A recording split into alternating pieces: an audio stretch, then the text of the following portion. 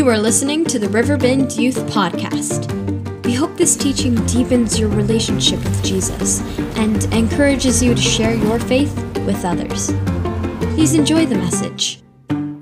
Okay, I hope y'all are awake because I'm going to need a little bit of crowd participation for this, but this is only going to work if everybody does it. So can we just all agree that we are all going to do what I am about to ask, right? Because it'll be really weird if you don't. Can we agree? Yes? Yes? Okay, warm up the vocal cords. It's going to be really simple. It's not going to be dangerous or anything like that, so don't worry. I just need you all to say something, but I don't want you to just say it. I want us all to just yell it at the same time. It's going to be three words. Very, very easy. So I'll count 1, 2, 3, and we'll say the 3 words, okay? Can we all do that?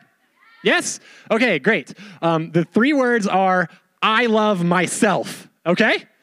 1, 2, 3. I love myself. Okay, good job. You did it. Okay, so we all agreed to do that. Now can we all agree on one more thing?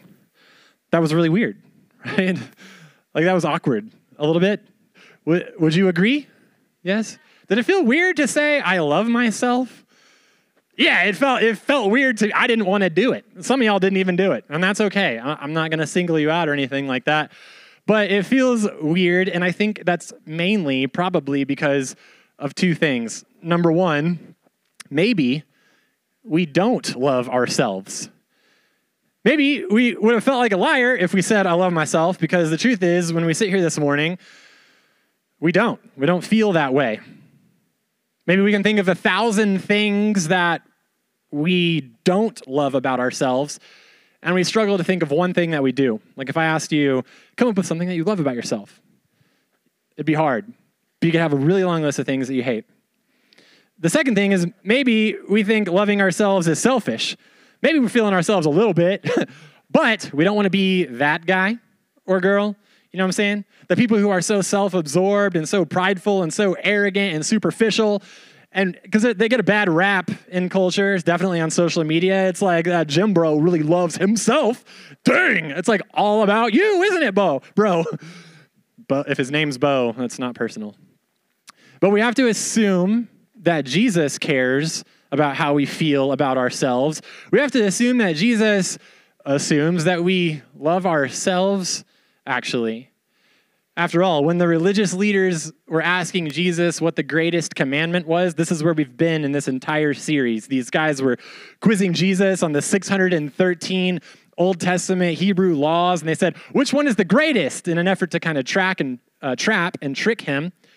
And Jesus masterfully summarized the whole law by saying not 1, but 2, so he kind of cheated a little bit, but he can do that. He's Jesus. Love the Lord your God with all your heart and all of your soul and all your mind. This is the first and greatest commandment, and the second's like it. Love your neighbor as yourself. Yeah, it doesn't just stop right there, does it? But this whole series, we've been saying, love God, love people, right? Love God, love others, and that's just what it's been all about. We've been stopping there on purpose because I've been waiting to get to the last part of this. Love God and love people as you love yourself. Now, this can be kind of a potentially complicated idea, but I want to spend the next few minutes simplifying it because we're in the series called Simplify, and that's what we've got to do. So to do that, I want to go to Luke chapter 15. There's someone here named Luke right now. It's not you, but almost just as awesome is this biblical author named Luke. So if you have a Bible, if you have your YouVersion Bible app, I highly encourage you to get into it, highlight, use this time to actually hold God's word. Bring your Bibles every week. I mean, we're going to be in them every week, and it's pretty awesome to get in there and underline and highlight and write notes on the margins so that you can take this stuff with you as you go. But either way, we'll have it on the big screen. Something to know about Luke really quick before we put it up there and give you a chance to get there if you're on your way to Luke chapter 15. Luke was a follower of Jesus, but that's not all he was. He was a doctor as well. And he meticulously investigated everything that Jesus said and did, and then he documented it all with great detail, just like a doctor would. Like he's observing, he has his like a hypothesis, he's like following the scientific method with Jesus, right? And he's just like, here's what I saw, it was this time, it was this date, and here's what he said, verbatim, word for word, under the inspiration of God. And that's where we get this book. So he talks about this encounter that Jesus had in Luke chapter 15, verse 1. Now, the tax collectors and sinners were all gathering around to hear Jesus. Everyone at this point was like, they had caught wind of this guy who was claiming to be God. He was flipping the religious leaders' whole system upside down, and they were fascinated. So crowds were gathering, and his popularity was rising, but also so was the tension. The Pharisees and the teachers of the law muttered, "This man welcomes sinners and eats with them." Ugh, the audacity. They're like, this guy hangs out with these social rejects and these outcasts. They don't even have business breathing the same air as us. Anyway, who's all there? We have the Pharisees, right? They were experts in Old Testament Hebrew law. They knew it frontwards, backwards, and upside down. They weren't fans of Jesus because Jesus was threatening everything that they had believed, all of their traditions for thousands of years, how they had raised their families, the temples they had built, the services that they have run, the animal sacrifice, the whole system. Jesus was coming and threatening all of it. So they were fascinated. That's why they were there. They wanted to dismantle and stop this man. There were tax collectors also there. Tax collectors were basically like the IRS at the time, except worse because they were less regulated and more corrupt than they are today. They would come knocking on your door and say, you owe us taxes off of the things you've been buying. Kind of like how now, like 8.25% automatically gets taken. It's like tax or whatever. They didn't have the whole automated systems in Square that we got now in Venmo. So people would come to your door and be like, you owe us tax. And so no one liked getting that knock on your door, right? It's like, oh, crap. And not only that, they would pocket a lot of it for themselves. They would say, yeah, you owe us 15%. But really, they were only required to turn in 8. So they're pocketing a lot. They had a very bad reputation. And among the people with bad reputations were the sinners in the group. Sinners.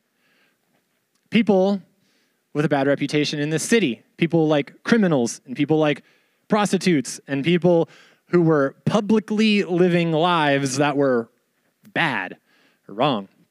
Basically, the lowest on the societal totem pole and the highest on the societal totem pole, the religious elite, the clean, the upper class, the untouchables, they were all in the same room listening to the Son of God in the flesh speak. These people, they had virtually nothing in common. Like, have you ever been in a room like that where you look to the person on your left or the right and you're like, we have essentially nothing in common, right? Like, you're an athlete, I'm a mathlete, it's all good. You're on the volleyball team, I play Pokemon. I don't know, it's like, nothing's wrong with that. I mean, people are really great people who are on volleyball teams. But Jesus, he brought up a topic that they could all understand.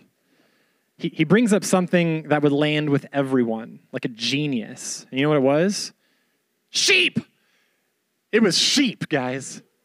Everyone say, bah. Yeah, sheep. So Jesus tells them this parable as we continue on in chapter 15. A parable is like a illustration or a story illustration. Okay, and so he says, suppose one of you has 100 sheep and loses one. You're like, bye then. I don't care. Like, I got 99 more sheep. Like, sucks to suck. Sheep!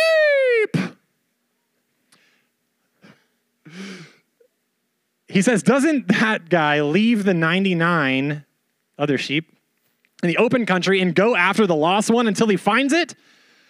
Everyone listening to that's like, go on. And he says, when he finds it, he joyfully puts the sheep on his shoulders and he goes home. And then he calls his friends and his neighbors together and he says, rejoice with me. I have found the lost sheep. Right? Jesus, he did stuff like this a lot. right? He told a story or a parable, and you'll see it if you read through the New Testament, if you take an interest in what Jesus is interested in, if you take time to get to know him by reading his word, you'll see that he does this a lot.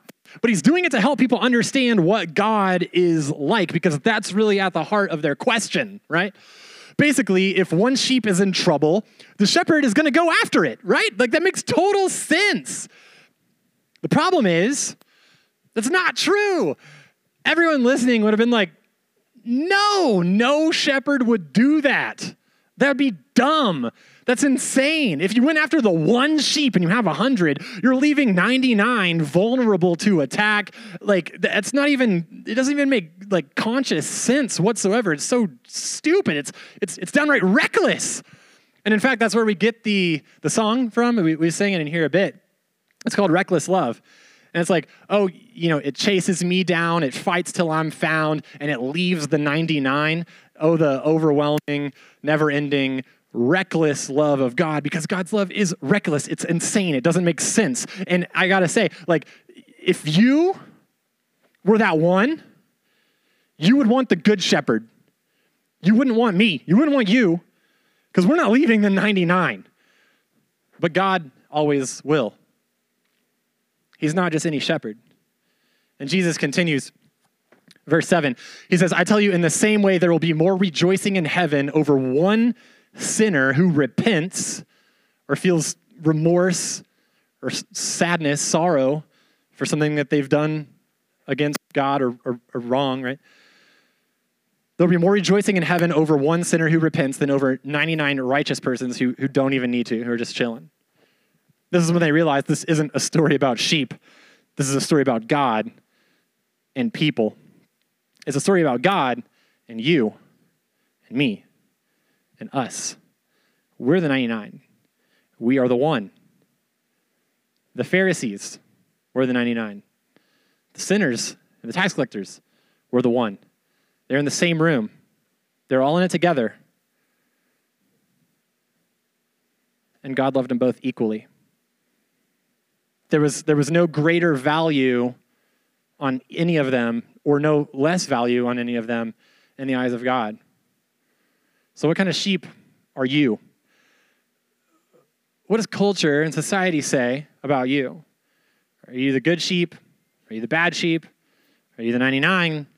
Are you the one? Does it go in and out? Regardless, I want you to hear this. Your value is not dependent on what you do. Your value is not dependent on what you do. You could do all of the right things. You could do all of the wrong things, but that's not what gives the sheep value. The value comes simply from being a sheep, right? From belonging to the shepherd. Your value comes from simply belonging to God and being created in his image and existing. Before you ever did anything, you were loved to the maximum degree. And there's nothing you could ever do that would ever change that. Even if you wander off, even if you go astray, even if you make mistakes, even if you're perfect all the time. You're not earning it. You're not, and that's another line in the song. I couldn't earn it. I don't deserve it. But still you give yourself away, right? Your value doesn't come from what you do. It comes from whose you are. And if you were to write anything down this morning or go away with anything, let it be that. Your value doesn't come from what you do. It comes from whose you are. You belong to the Good Shepherd. I want you to look again at the greatest commandment, right? It says, love God and love others as you love yourself. Do you love yourself? Really? We said it at the beginning of this thing, I love myself. Some of us might have lied. Some of us might not have said it. Some of us might have said it, but we don't believe it.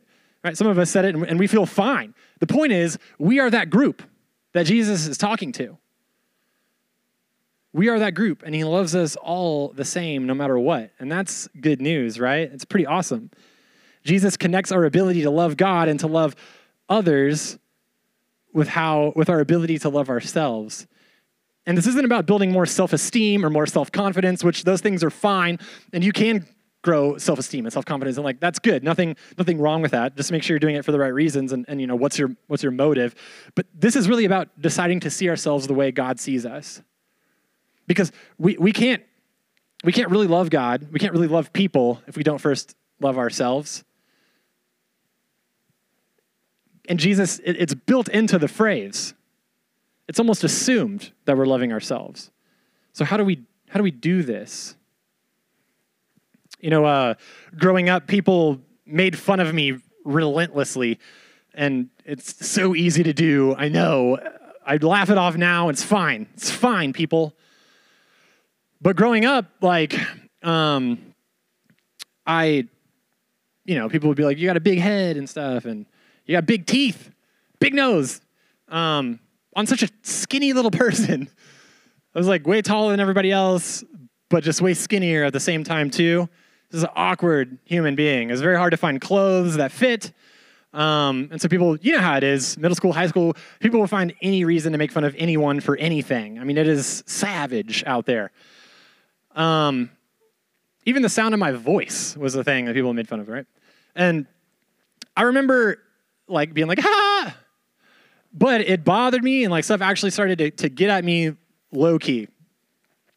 And so I turned to these coping mechanisms as a way to self-medicate.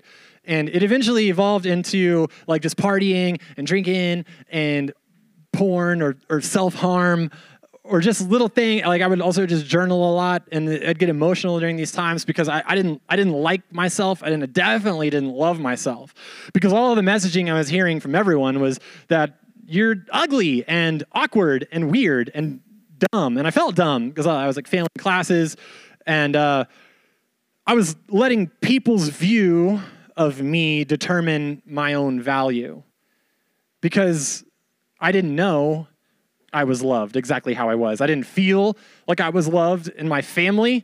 I didn't feel it at school. And so I started to believe the lie that I am not loved and that I'm not worthy and that I'm not good enough, that I am awkward and stupid and unlovable and my family is an embarrassment. And I would tell myself those things. I would never say I love myself, because I didn't. And if I did, I would be a liar.